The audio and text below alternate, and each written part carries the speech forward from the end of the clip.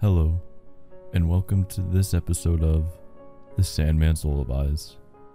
My name is Eric Oswald, and this is Snow White. Once upon a time, in the middle of winter, when the flakes of snow were falling like feathers from the sky, a queen sat at a window sewing, and the frame of the window was made of black ebony. And while she was sewing and looking out of the window at the snow, she pricked her finger with the needle, and 3 drops of blood fell upon the snow. And the red looked pretty upon the white snow, and she thought to herself, "Would that I had a child as white as snow, as red as blood, and as black as the wood of the window frame." Soon after that, she had a little daughter who was as white as snow and as red as blood, and her hair was as black as ebony, and she was therefore called Little Snow White. And when the child was born, the queen died. After a year had passed, the king took to himself another wife. She was a beautiful woman, but proud and haughty, and she could not bear that anyone else should surpass her in beauty. She had a wonderful looking glass, and when she stood in front of it and looked at herself in it and said, looking glass on the wall, who in this land is the fairest of all?" The looking glass answered, "Thou, O queen, art the fairest of all." Then she was satisfied, for she knew that the looking glass spoke the truth. But Snow White was growing up and grew more and more beautiful, and when she was 7 years old, she was as beautiful as the day, and more beautiful than the queen herself. And once, when the queen asked her looking glass on the wall, who in this land is the fairest of all?" it answered, "Thou art fairer than all who are here, Lady Queen, but more beautiful still is Snow White, as I ween." Then the queen was shocked and turned yellow and green with envy. From that hour, whenever she looked at Snow White, her heart heaved in her breast. She hated the girl so much, and envy and pride grew higher and higher in her heart like a weed, so that she had no peace day or night. She called a huntsman and said, "Take the child away into the forest. I will no longer have her in my sight. Kill her, and bring me back her lung and liver as a token." The huntsman obeyed and took her away, but when he had drawn his knife and was about to pierce Snow White's innocent heart, she began to weep and said, "Ah, dear huntsman, leave me my life. I will run away into the wild forest and never come home again." And as she was so beautiful, the huntsman had pity on her and said, "Run away, then, you poor child. The wild beasts will soon have devoured you," thought he. And yet it seemed as if a stone had been rolled from his heart, since it was no longer needful for him to kill her. And as a young bear just then came running by, he stabbed it and cut out its lung and liver and took them to the queen as proof that the child was dead. The cook had to salt them, and the wicked queen ate them, and thought she had eaten the lung and liver of Snow White. But now the poor child was all alone in the great forest, and so terrified that she looked at all the leaves on the trees and did not know what to do. Then she began to run, and ran over sharp stones and through thorns, and the wild beasts ran past her, but did her no harm. She ran as long as her feet would go until it was almost evening. Then she saw a little cottage and went into it to rest herself. Everything in the cottage was small, but neater and cleaner than can be told. There was a table on which was a white cover, and 7 little plates, and on each plate a little spoon. Moreover, there was 7 little knives and forks, and 7 little mugs. Against the wall stood 7 little beds, side by side, and covered with snow white counterpanes. Little Snow White was so hungry and thirsty that she ate some vegetables and bread from each plate, and drank a drop of wine out of each mug, for she did not wish to take all from one only. Then, as she was so tired, she laid herself down on one of the little beds, but none of them suited her. One was too long, another too short, but at last she found that the 7th one was right, and so she remained in it, said a prayer, and went to sleep. When it was quite dark, the owners of the cottage came back. They were 7 dwarves who dug and delved in the mountains for ore. They lit their 7 candles, and as it was now light within the cottage, they saw that someone had been there, for everything was not in the same order in which they had left it. The first said, "Who has been sitting on my chair?" The second, "Who has been eating off my plate?" The third, "Who has been taking some of my bread?" The fourth, who has been eating my vegetables? The fifth, who has been using my fork? The sixth, who has been cutting with my knife? The seventh, who has been drinking out of my mug? Then the first looked round and saw that there was a little hollow on his bed, and he said, Who has been getting into my bed? The others came up, and each called out, Somebody has been lying in my bed too. But the seventh, when he looked at his bed, saw little Snow White, who was lying asleep therein. And he called the others, who came running up, and they cried out with astonishment, and brought their 7 little candles, and let the light fall on a little Snow White. Oh heavens, cried they, what a lovely child! And they were so glad that they did not wake her up, but let her sleep in the bed. And the 7th dwarf slept with his companions, 1 hour with each, and so passed the night. When it was morning, little Snow White awoke, and was frightened when she saw the 7 dwarfs, but they were friendly and asked her what her name was. My name is Snow White, she answered. How have you come to our house? Said the dwarves. Then she told them that her stepmother had wished to have her killed, but that the huntsman had spared her life, and that she had run for the whole day, until at last she had found their dwelling. The dwarfs said, If you will take care of our house, cook, make the beds, wash, sew and knit, and if you will keep everything neat and clean, you can stay with us, and you shall want for nothing. Yes, said Snow White, with all my heart. And she stayed with them. She kept the house in order for them. In the mornings, they went to the mountains and looked for copper and gold. In the evenings, they came back, and then their supper had to be ready. The girl was alone the whole day, so the good dwarfs warned her and said, Beware of your stepmother. She will soon know that you are here. Be sure to let no one come in. But the queen, believing that she had eaten Snow White's lung and liver, could not but think that she was again the first and most beautiful of all, and she went to her looking-glass and said, Looking-glass, on the wall, who in this land is the fairest of all? And the glass answered, O queen, thou art fairest of all I see, but over the hills where the 7 dwarfs dwell, Snow White is still alive and well, and none is so fair as she. Then she was astounded, for she knew that the looking-glass never spoke falsely, and she knew that the huntsman had betrayed her, and that little Snow White was still alive. And so she thought and thought again how she might kill her. For so long as she was not the fairest in the whole land, envy let her have no rest. And when she had at last thought of something to do, she painted her face and dressed herself like an old peddler woman, and no one could have known her. In this disguise, she went over the 7 mountains to the 7 dwarves, and knocked at the door and cried, Pretty things to sell, very cheap, very cheap. Little Snow White looked out of the window and called out, Good day, my good woman, what have you to sell? Good things, pretty things, she answered, stay laces of all colors. And she pulled out one which was woven of bright-colored silk. I may let the worthy old woman in, thought Snow White, and she unbolted the door and bought the pretty laces. Child, said the old woman, what a fright you look. Come, I will lace you properly for once.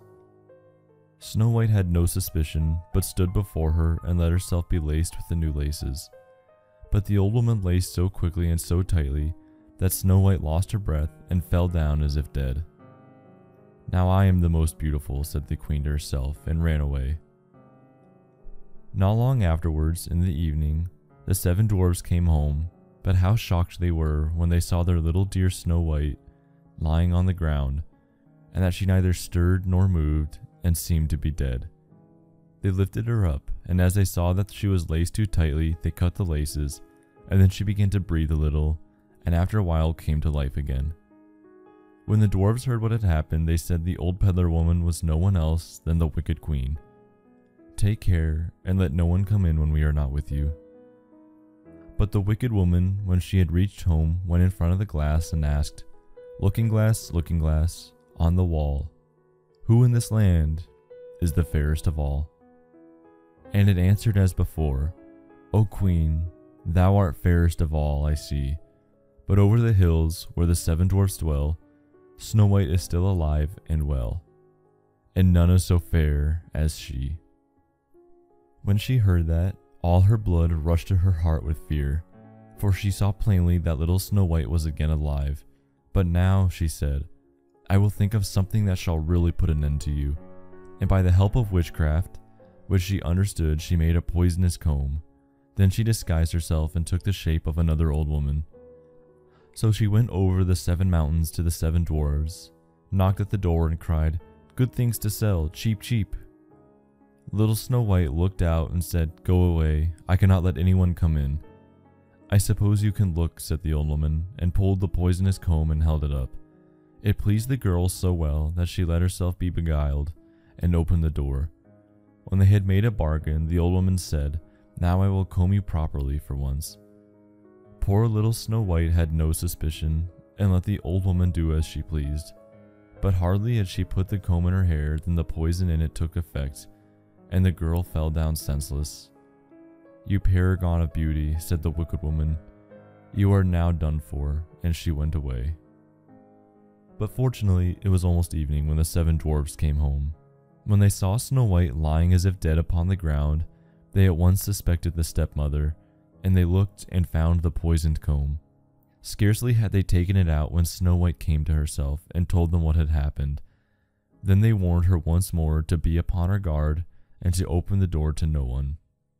The queen at home went in front of the glass and said, looking glass, on the wall, who in this land is the fairest of all?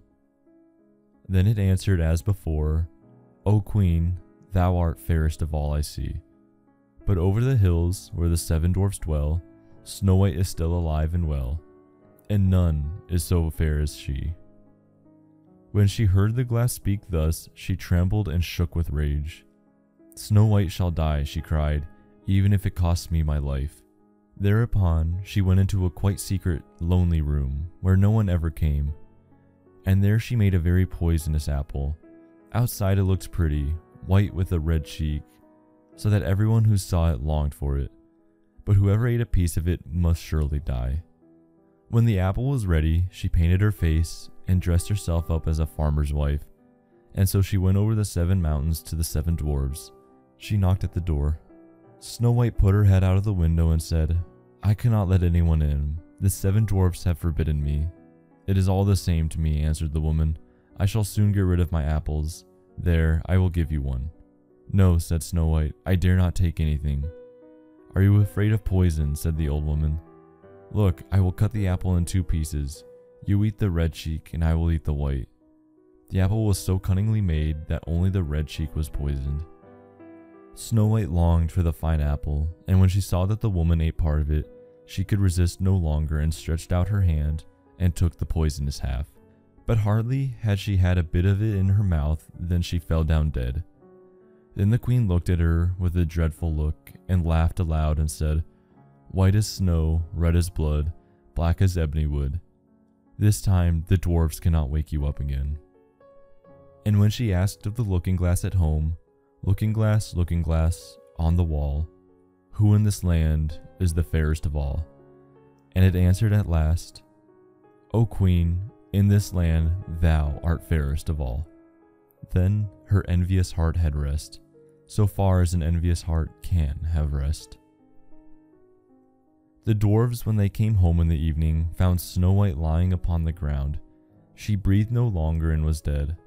They lifted her up, looked to see whether they could find anything poisonous, unlaced her, combed her hair, washed her with water and wine, but it was all of no use. The poor child was dead and remained dead. They laid her upon a bier, and all 7 of them sat round it and wept for her, and wept 3 days long. Then they were going to bury her, but she still looked as if she were living, and still had pretty red cheeks. They said we could not bury her in the dark ground, and they had a transparent coffin of glass made, so that she could be seen from all sides, and they laid her in it, and wrote her name upon it in golden letters, and that she was a king's daughter. Then they put the coffin out upon the mountain, and one of them always stayed by it and watched. The birds came too, and wept for Snow White. First an owl, then a raven, and last a dove.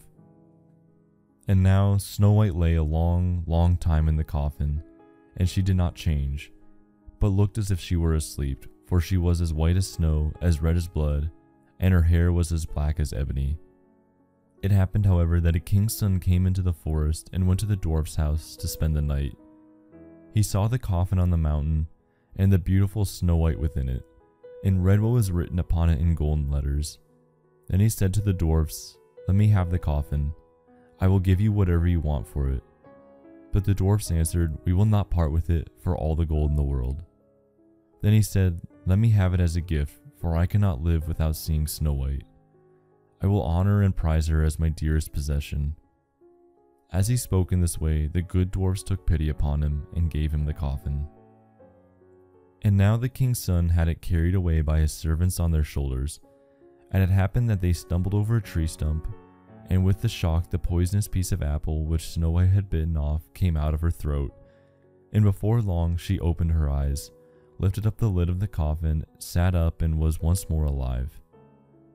"Oh heavens, where am I?" she cried.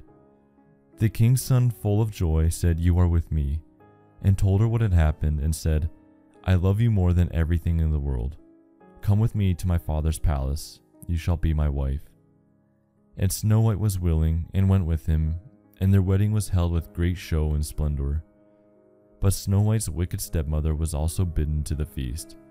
When she had arrayed herself in beautiful clothes, she went before the looking-glass and said, looking glass, on the wall, who in this land is the fairest of all?"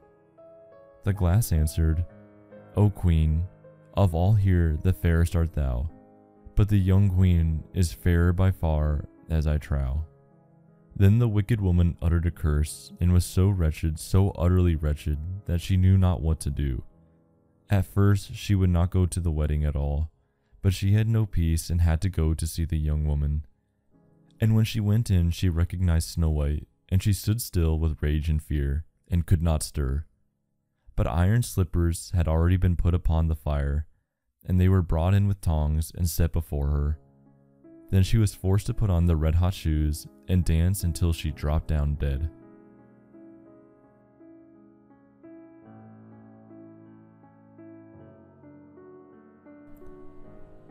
Thank you for listening to this episode of The Sandman's Lullabies, and I hope you enjoy your rest.